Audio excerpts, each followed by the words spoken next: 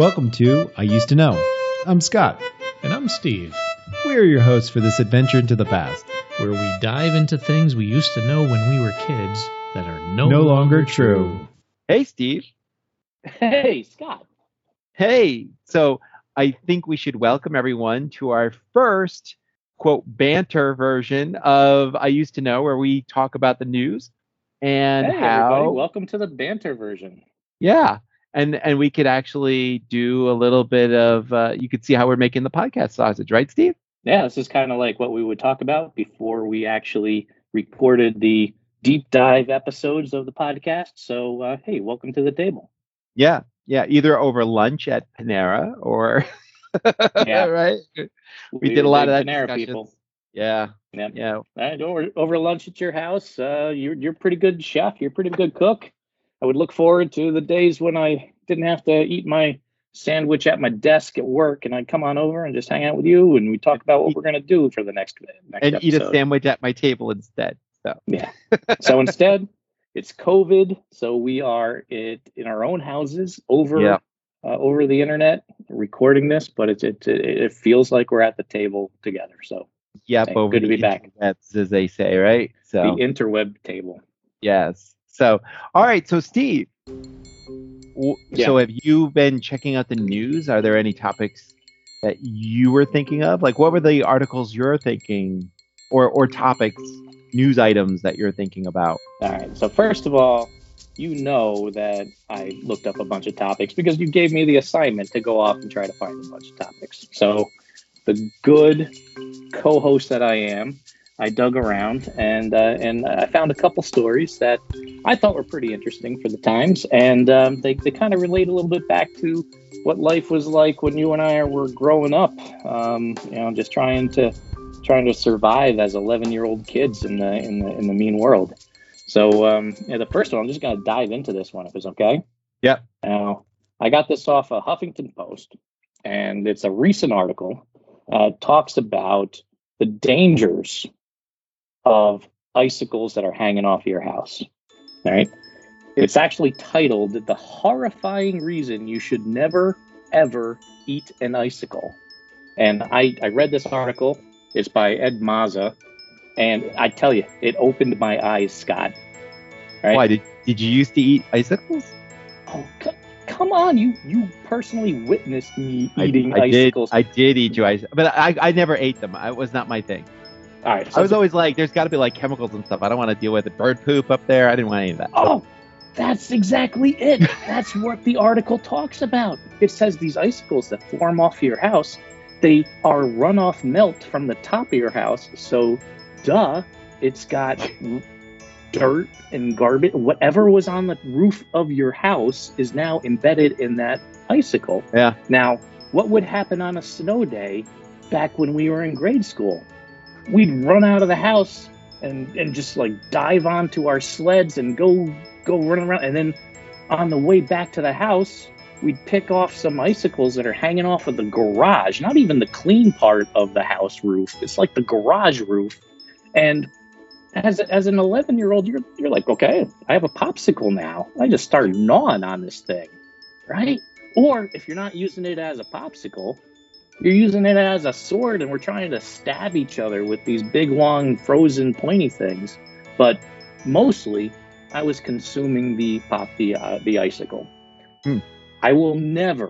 Now, I'm an older and wiser person, but from this day forward, I will never eat another icicle as long as I live, because there's bird poop inside of them, Scott. Yes. That's why I never ate them. And that's also the reason why I still don't eat, even when I was a kid, Wait a I minute. didn't eat cookie dough. Can't eat raw cookie dough. Salmonella. Yeah. It's the concept that there's the raw egg in there, so I just don't eat raw cookie dough. Everybody else in my family does. They all think it's great. And I'm not dissing eating raw cookie dough. This is not a diss at all. It's not my thing. I'm like, I know there's raw egg in there. I can't do it. And I know there were birds who pooped on that roof, so I couldn't do it. So let me tell you what I'm hearing now. I'm hearing that when we were 11, you watched me eat these icicles, knowing inside your own mind that had bird poop inside of it. So And you just let your friend Steve go ahead and have a I good would time. argue that it was probably the scientific method. I wanted to see what reaction would occur with you by eating these icicles. All right. Well, Now, do you remember what see. I did use the icicles for? I used to Do I love remember? icicles. Yeah, and the You one used side to- of my parents' house had these like gigantic, like icicles. You used them to reinforce your snow forts. Not reinforce, but provide light. Because that was the coolest thing. You'd build, so the Oh. plow would push all the snow of the street into my parents' yard, right? And then Yep. we'd have this huge pile, and we'd start digging, making a giant snow fort inside tunnels. But Mhm. some of the tunnels, which also They're dark. probably scary, you probably shouldn't have created such deep and long tunnels Not a good idea, without any now we think parents about it. watching us. Yeah, we do not recommend Big collapse that anyone tunnel. listening to this tries to dig into giant piles of snow. But, but- they're dark but we- in there, and you're using the icicles. Yeah, you would shove the icicle through the snow, right? And so then the light would refract through the icicles and basically give you light inside the tunnel, inside the. That is genius. Yeah. That's pretty Yeah, smart. we'd I break always thought it tips was off because it was too pointy. So we'd get like a broader, you can get a diameter instead of getting that like tip down there. You snap it so that you had like a quarter or a $half width Yeah. sticking into the top of the tunnel, and then you would just get these glow of light from the outside into the tunnel. You basically had frozen fiber optic lighting I did. in your. You're ahead of your time, Scott. I Ahead of did. your time. The only thing missing were lasers. That would have been really cool. But, That would have been awesome. and All right, so that- expensive. So in the 70s. that was my first article, and I'm glad I got the chance to share it with you and with everybody else, because I'm hoping, as a community service, I have reduced the number of people who will be out there eating Little icicles. PSA, huh? Yeah, a little help. Public Yeah. service announcement. Yeah. I wonder That's how right. many Romans actually ate the icicles. So if you think We got to about go back it, to Rome now. Oh, you and the way back Rome history. I like Rome, but not only that, but when I went on vacation in Bermuda has no natural water sources. Like they don't have rivers. How am I supposed to know that, Scott? Okay, I don't know. I knew that because I took a tour of Bermuda when I was there. So all right. No but- rivers in Bermuda. So they collect all their water into gigantic, containers or Cisterns. cisterns under their house from the roof. Oh, So it Ugh. makes you wonder I wonder if we were to, we'd have to find out what kind of filtration system they have from that. I mean, I don't know. Because, I tell you, now you're talking tropical birds, right? So these are big monster birds, Scott. I don't know about how tropical. Remember, Bermuda's not like really south. It's actually Nah, pretty it's north, true. like North Carolina, north, It's in the It's just- triangle. It just I know happens that. to be in the middle of the, it's the tip of the triangle, but it happens to be in the middle of the Gulf Stream. Yep. So that's why it's warm most of the time. All right. Okay. All right. So now at this point, we should move over to one of your topics. Oh, you want one of my topics? Yeah. What do you have? All right. So, it's been reported in a lot of different things, everything from NBC News to, all sorts of newspapers and articles. And that is this excitement that there might actually be possibly life on Venus. And everybody's been looking at Mars, right? But Venus, nobody was really looking at Venus, and all of a sudden they're like, hey, there's a chance that there's some life in Venus. How? Venus is covered in all this toxic gas, and it's so close to the sun. It's hot. Yeah, it's like 900 degrees. It says extreme surface temperatures reaching nearly 735 degrees K, which is 8 Hey, K. So that's Kelvin. Yeah, so Kelvin. 863 I know Fahrenheit, it's Kelvin. 462 Celsius, and about 90 times the atmospheric pressure of Earth. Oh my God. So I don't know about you, but I get cranky when it's like summertime and it's hot. So whatever life is on Venus, Gotta be I cranky. do not want to meet it. It's gonna be mad. So if we want to make peace with them, we just have to bring nice glasses of sweet tea, and That's right. we can lean them on our side. Is that what you're thinking? Creatures of Venus, I bring air conditioning. Yes, and sweet tea. This is called ice. Yeah. Oh, man. So why do they think there's life on Venus? I understand Mars. We thought, okay, we see like little river beds and things on Mars, so there probably was water. It's colder than Earth, but could still sustain a kind of life. Why Venus? I don't understand this. So what happened was there's a couple, and this gets interesting, especially as you start going backwards in time too. So these are scientists at MIT and Cardiff University and such. They were looking at Venus, and they were able to use a spectrometer, and they found that there's phosphine in a layer that's in the atmosphere of Venus. Mm-hmm. And so this is a small layer, right? So the layer is about 48 to 60 kilometers above the surface. And the temperatures there, though, range between 30 and 200 degrees F. Oh, okay. So not crazy. Yeah, not super crazy, right? It's like the sweet spot of the atmosphere. Yeah, and so they found that in there, they found phosphine, which is like this stinky and poisonous gas.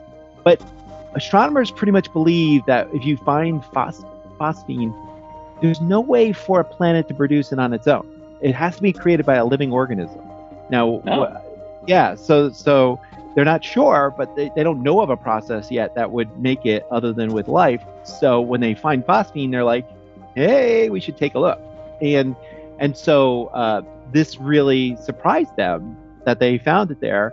And so now it's like, well, we should go. And what gets even more interesting, in my opinion, was that, if you think about it, we went to Venus a long time ago, right? So the Mariner probe. Well, not you and I. No, not us.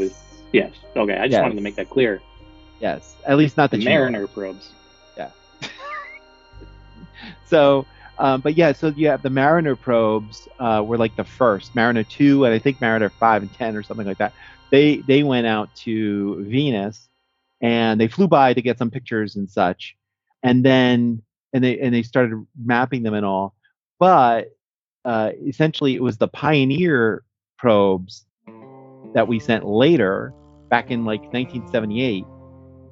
They actually orbited the planet and like dropped several probes into the atmosphere. So they had this like a multi-probe, and then they had this thing, I think it was called like day probe, night probe, and I think north probe, maybe. So there were like 3 different probes that would drop onto the planet so that they could detect, what it's like. And I also want to give shout out props to the Russians. Okay. Because honestly, they were the first to try to take a shot at the landing, and they actually got something to land and report back. So they sent a couple probes to Venus. They landed them. One, I think, didn't report back. One landed, did report back for a few seconds. It was like a minute before or so. It melted into a pile of goo. Yeah. So they, victory for them. But our probes, we sent these probes in. We didn't expect them to land. We didn't expect them to survive. Like a couple of them actually reported they crashed into the ground, and they kept reporting. So we were able to get a good understanding of things from a profile from orbit down. And what I find interesting about that is, we got chemical compositions. We started to understand more about Venus, and that's all. We weren't really thinking about life. We were just like, we got to figure out what it is. And this is 1978. But there's a biochemist at California Poly Pomona, Cal Poly, and in California, Rakesh Mogul. And when he read this stuff going on from MIT and stuff that happened in September, which is this phosphine discovery, yeah, he was like, hey, I wonder if these Pioneer probes actually saw something, and like poured over the logs. Yeah, because those probes would have to go through that layer.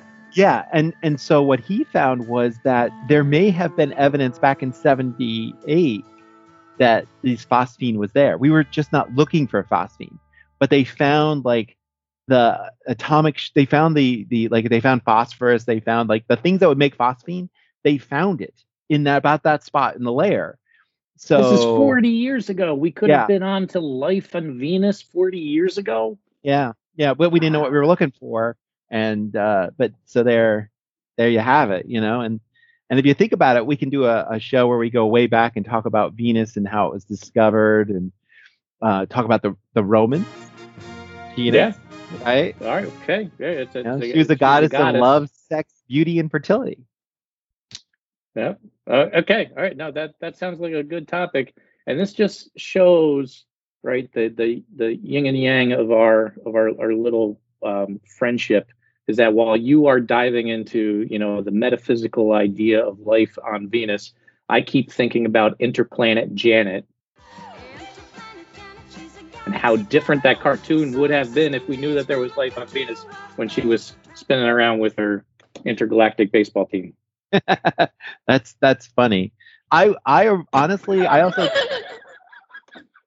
When somebody says that's funny, Scott, it always means that's not funny. well, it is funny. I love Okay. Interplanet Janet. All right. She's a galaxy all right. girl. She is. I will try not to be offended. Go ahead. Yes, Continue. absolutely. I mean, I'm a massive fan of Schoolhouse Rock. Schoolhouse Rock. I mean, I have all the DVDs. I used to sing to my kids when they were infants. Like, I would whisper into their ears and sing the preamble, and it would put them right to sleep. There you go. That's the only reason I know the preamble is because of Schoolhouse Rock. We should do an episode on Schoolhouse Rock at some point. That's a really great point. That's a really great point. We should It had a look big at comeback, so it's not really there's some new ones. old Yeah, school anymore. Yeah. yeah, like a computer was a new one. Yeah. Woo-ha. So right. yeah, Oh, but yeah, Life I will on tell you though Venus, that possibly. I think of those old 50s and 60s movies about like like invaders from Venus. That when I started talking about Venus, I was thinking about that. Yeah, like those War of the Worlds and some of those old cheesy 1950s sci-fi movies. A lot of them were kind of like they were metaphors for communism taking over the world, but instead it was space aliens. So there's a lot of history there. Yeah, I think we can dive into a side tangent about these old timey 1950s sci-fi movies. Sure. Yeah, and not to mention, she's a goddess on a mountaintop, was burning like a silver flame.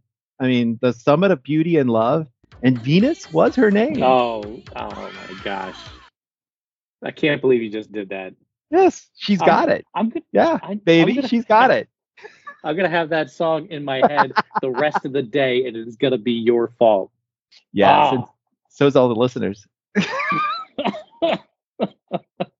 But hey, it's a good song. I'll take that for a couple of days. Yes. Good and one. I also want to point out one more thing that we could also talk about, like things like cocktails. Oh, like there's a Venus cocktail. There's a Venus rum drink. Really? The rum sounds really good. Mixed drinks. Yeah. The Venus rum. What is that? White rum, apricot brandy, triple sec, lime juice, and soda water. It's now made it to my I gotta try it list. Oh, come on! I mean, if it comes up in a Google search when you're trying to find topics for a podcast, you gotta mix that drink up. If you search Venus and like the fifth topic says Venus cocktail, that was fifth. Yeah. You have to say to yourself, if it's that popular, I gotta try it. So it's time for a libation later, right? So yeah. Good one. All right. Excellent. How about I move on to my second topic? Sure. All right, so this one I had a lot of fun with. So I was just, for my homework, I went and I was just Googling fun news.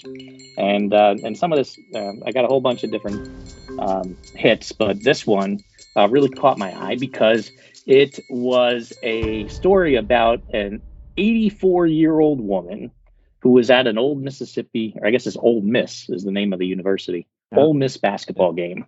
And, during halftime when they have those little like fan interaction things where they bring some people down onto the court and you have to do something.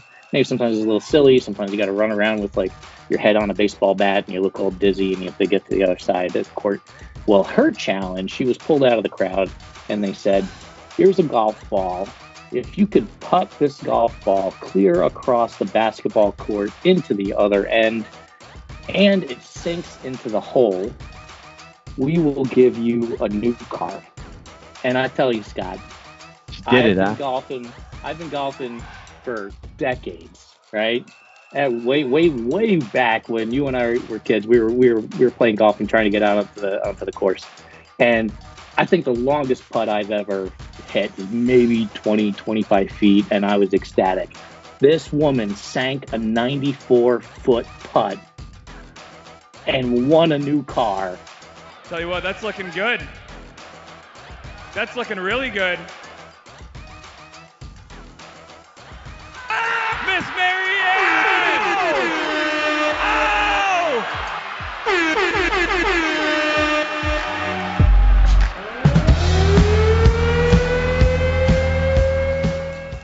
And she just kind of like, she was happy, but it was like, all right, I just did that. The crowd went nuts. Sure. And just the odds of hitting that putt are so slight that I think it had to be shared here. I'm pausing because I'm trying very hard to pull up the video. I just want to know. Did when she was putting, did she go na na na na na na na na na na na na na na na na?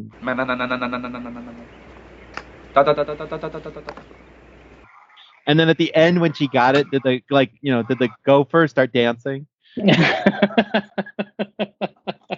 See, and Caddyshack was a formative movie for a lot of us. I know. And made golf cool, right?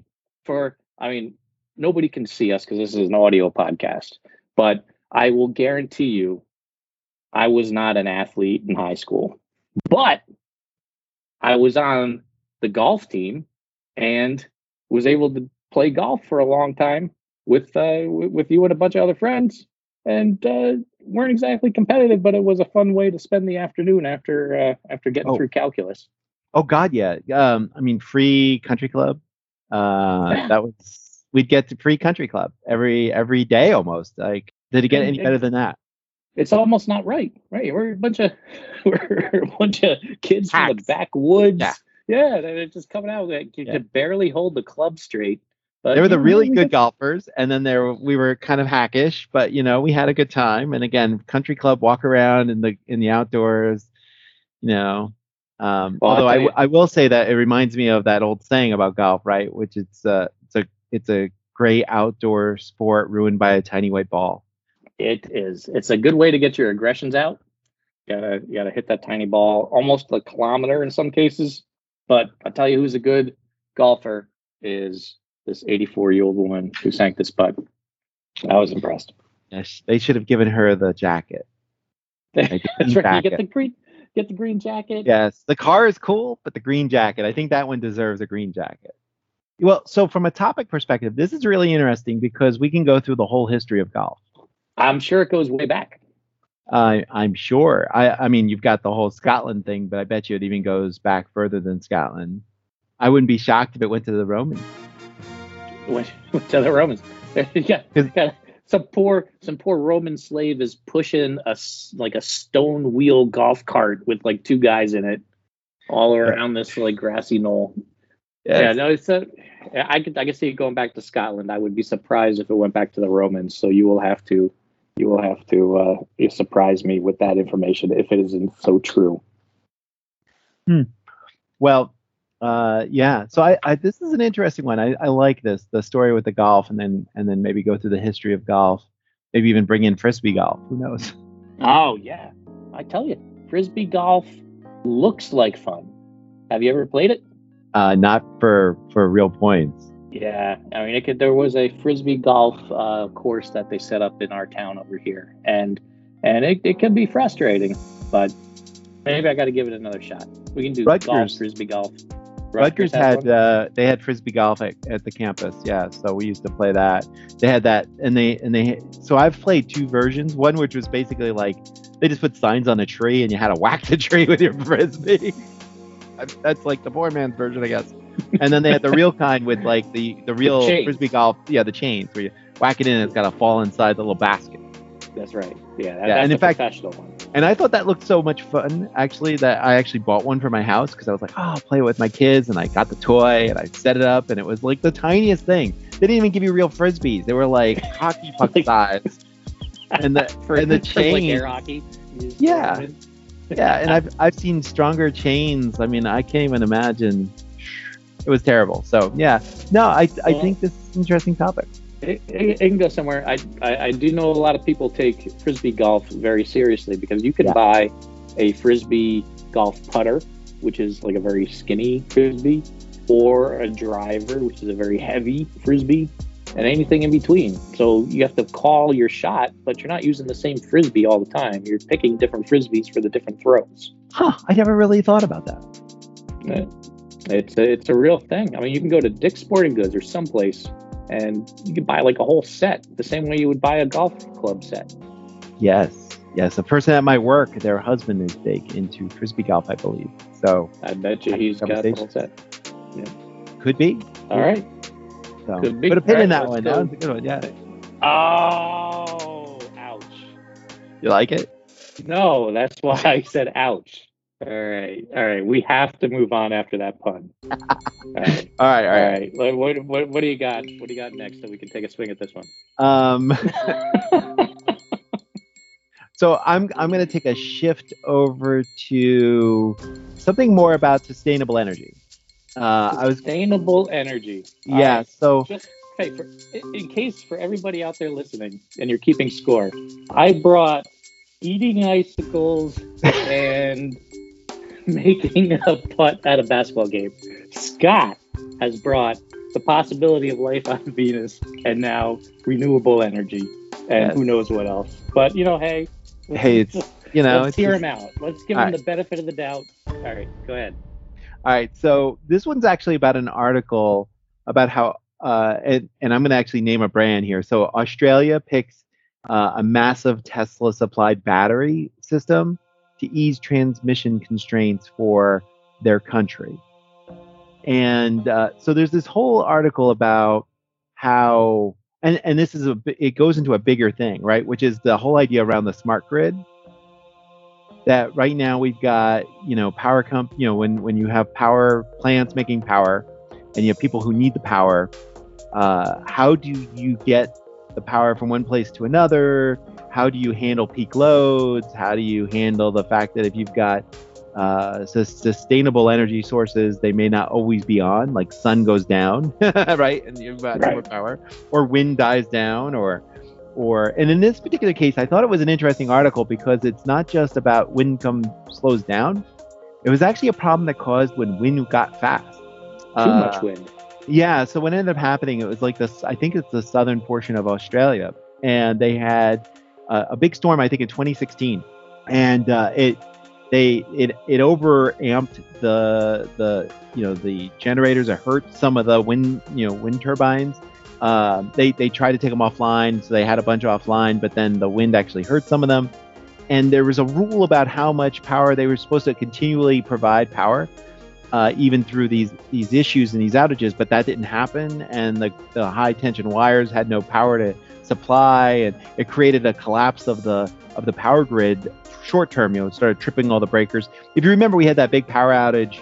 I think back in 2003, I think, here in the United States, where it took out the whole East Coast. The whole eastern half of the United States. Pretty much. Yeah, or at least from north. The Mississippi River over. Yeah. Yeah, it was like Mississippi. It was like Ohio, I think, over to the ocean, and then I think Virginia north, I think. So it was like not northeast, but like northeast and mid-Atlantic, maybe a little bit of the, So we had that big black. They had a similar situation.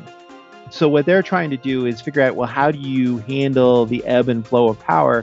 And their solution is we're going to put in these gigantic batteries, right? In a particular case, these Tesla batteries, which are now called I think, what did they call it? They're called Tesla Megapacks. So you build these gigantic Megapacks, which are at grid level storage, not like the power walls you can get for your house, but giant mega ones. And so the idea is a couple things. The idea is these gigantic grid ones, when the wind dies down and goes up, these battery packs kind of handle the load. They can handle that overnight stuff. But when it comes to grid distribution or power distribution, some of these things are like, there's some stories of towns that they never really need a lot of power, but then there's usually an event that needs a lot of power. And it happens not very often. So what do? Do you run new high tension wires to bring power to the town, or do you let the town go into a brownout when that happens? So the idea here is not just put battery packs where you generate power, but put battery packs where you consume power. So that way, like, these battery packs can actually take the peak load and never put stress on the grid. So like a town needs power right away. There happens to be a mega pack there. So the whole town like feeds from the mega pack while it needed that super peak, and it doesn't drain the grid, you know. And then when people go to bed or whatever, then the mega pack repacks, refills itself. I get it. Now, are these mega packs portable, or are they something like they're tractor trailer size where you could just drive them from town to town?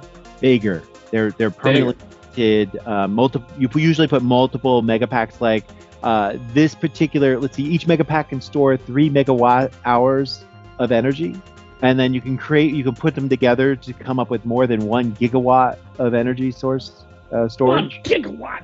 Yes. Okay. 1.21 gigawatts. Yeah. And that's pretty amazing, right? Because these are the same kind of batteries that are being used for electric vehicles, but now the technology is being expanded so that it can handle storage capacities that are on the grid level.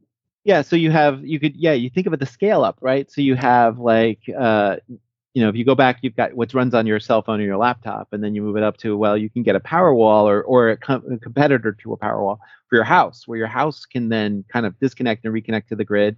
Then you have these mega packs, which then handle whole grid stuff. Yeah, so they're exactly same batteries, though, just the scale of which they use them.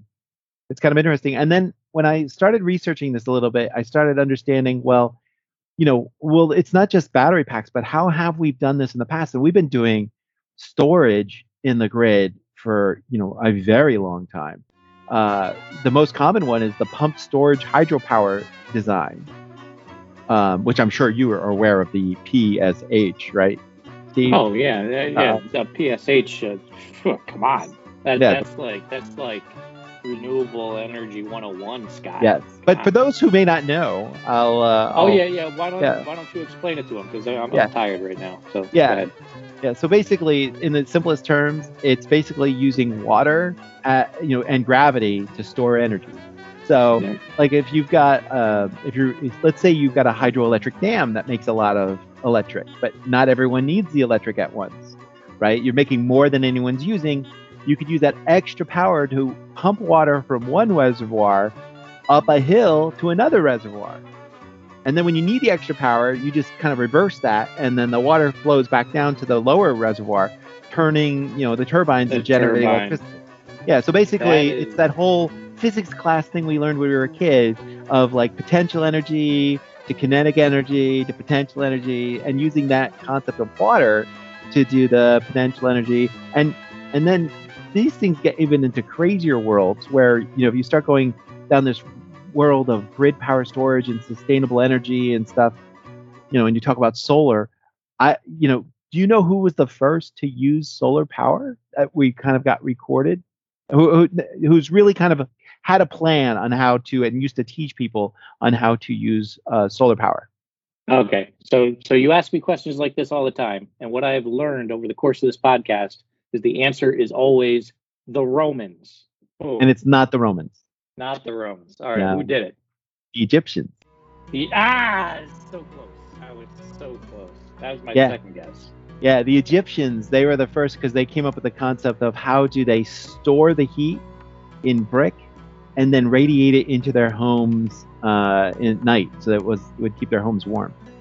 Oh, okay. So they had the whole brick design. Out in the sun. It gets hot, you bring it in. Walls. They would design their spaces so they would have walls. That would absorb the heat and then radiate it at night. And that concept would go forward into the Greeks. It would be brought across the Med, right? And then the Greeks and the Romans eventually did do that. In fact, do you know who was probably the most famous, first and most famous solar salesman ever? I want to say the Romans, but I know I'm not going to do it. I'm not falling for it. So I am going to say... a particular person. It's a person. A person. Who was the first real big salesperson of solar? like I how would to say- design it and build it. Da Vinci. Oh, interesting. No, Yeah. but Ah, you would think he'd be in it, but it was before him. okay. Socrates. Socrates. Socrates.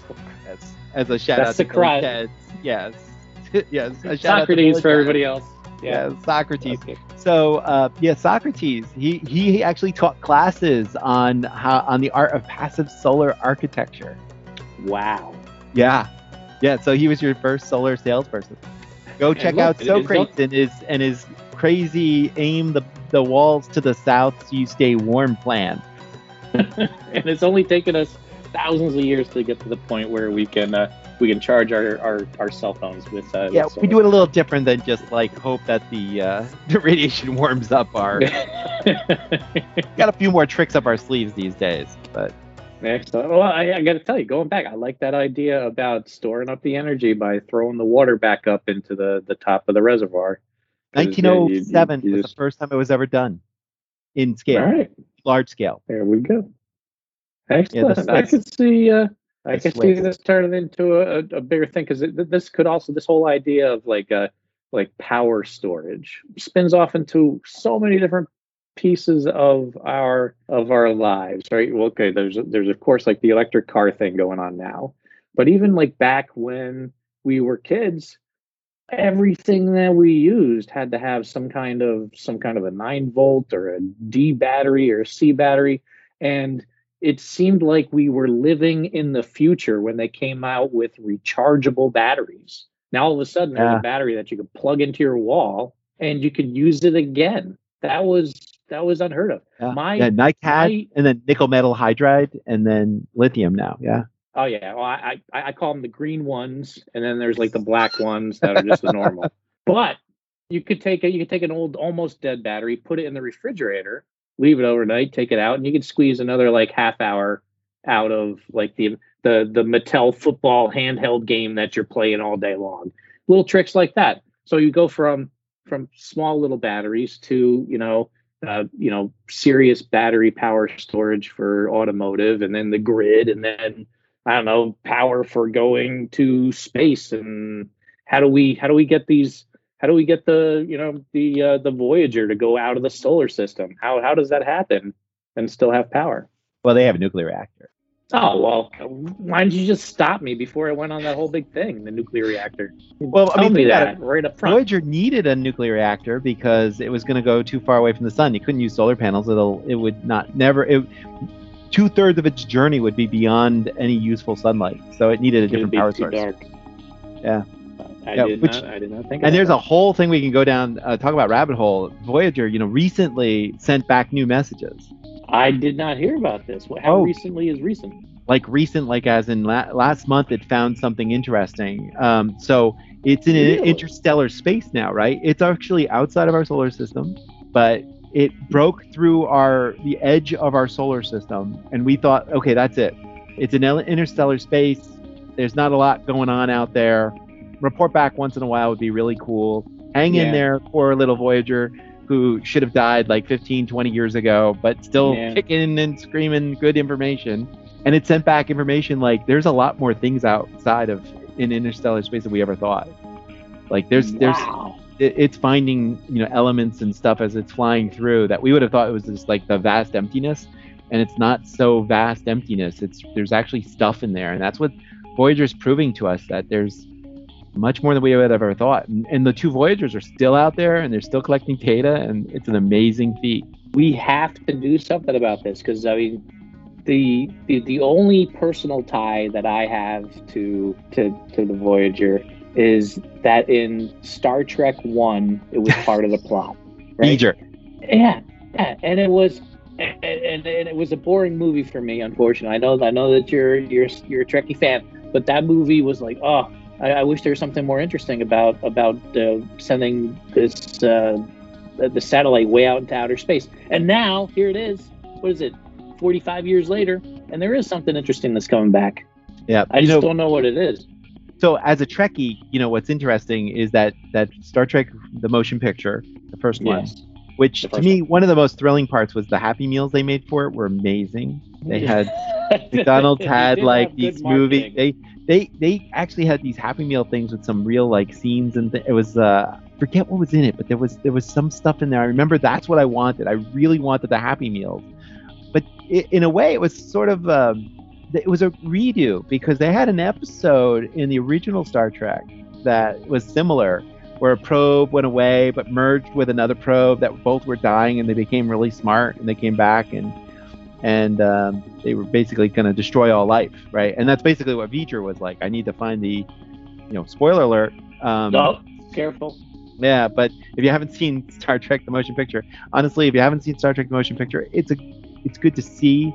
But if you want to try to join us in the world of Star Trek, and I say us, because my family and stuff, I would say jump right to Star Trek: The Wrath of Khan, the second one. That will just take you there. I completely agree with you.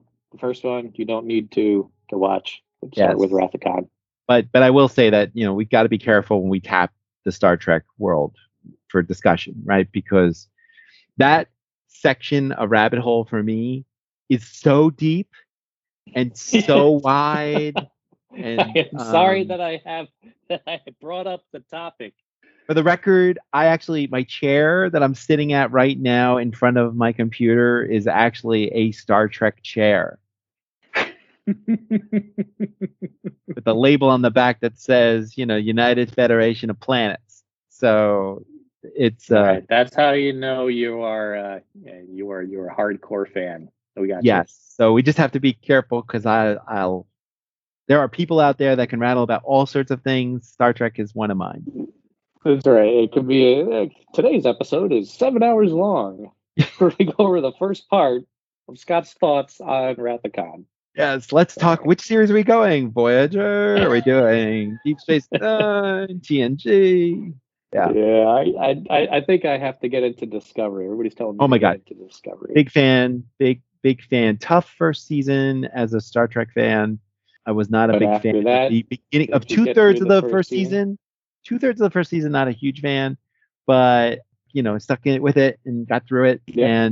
And honestly, by the time I got to the other end of it, I was much happier. I felt like there was a change that occurred that I really liked.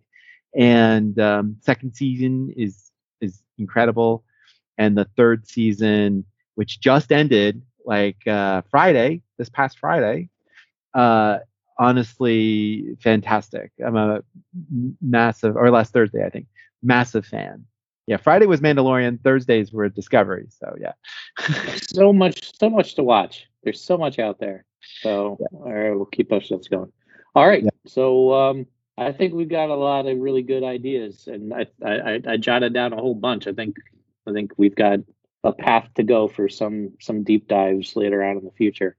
Yeah. But we gotta continue a couple more of these banter episodes. Keep throwing the ideas around. We gotta go back and forth, right? We gotta bounce some of these things off each other and see what sticks. Yes, but I would also say we have to hear what our listeners are thinking.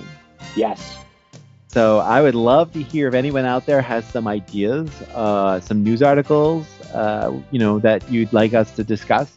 Hey, put it in our Twitter, which is I Used to Know Pod, or you can put it in our Facebook of I Used to Know, or you could just email us, right? You got Steve at IUsedToKnow.com, and you've got Scott at IUsedToKnow.com. You can hit us with that. We'd love to hear what you're thinking, and if there's some topic that you'd like us to kind of explore as a possible I Used to Know deep dive.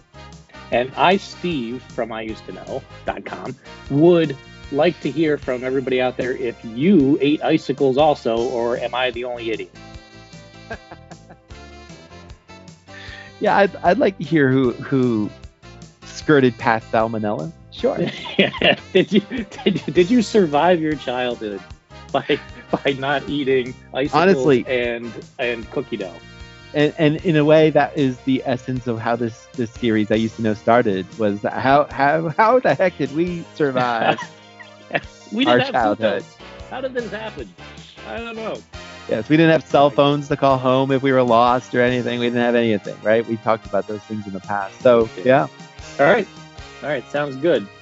And now that I've seen the level of game that you are bringing to this reboot season, Scott, I'm gonna pour into the All right. internet. I'm gonna come back with a whole bunch of stuff next time. All right, I'm ready to hear something about muons. I'm ready. Bring it on. All right. Excellent. All right. Well, thanks everybody for listening. I hope you found this interesting and fun. Let us know, and we'll talk to you soon. 3s and 8s. All right. Yeah. Bye, everybody.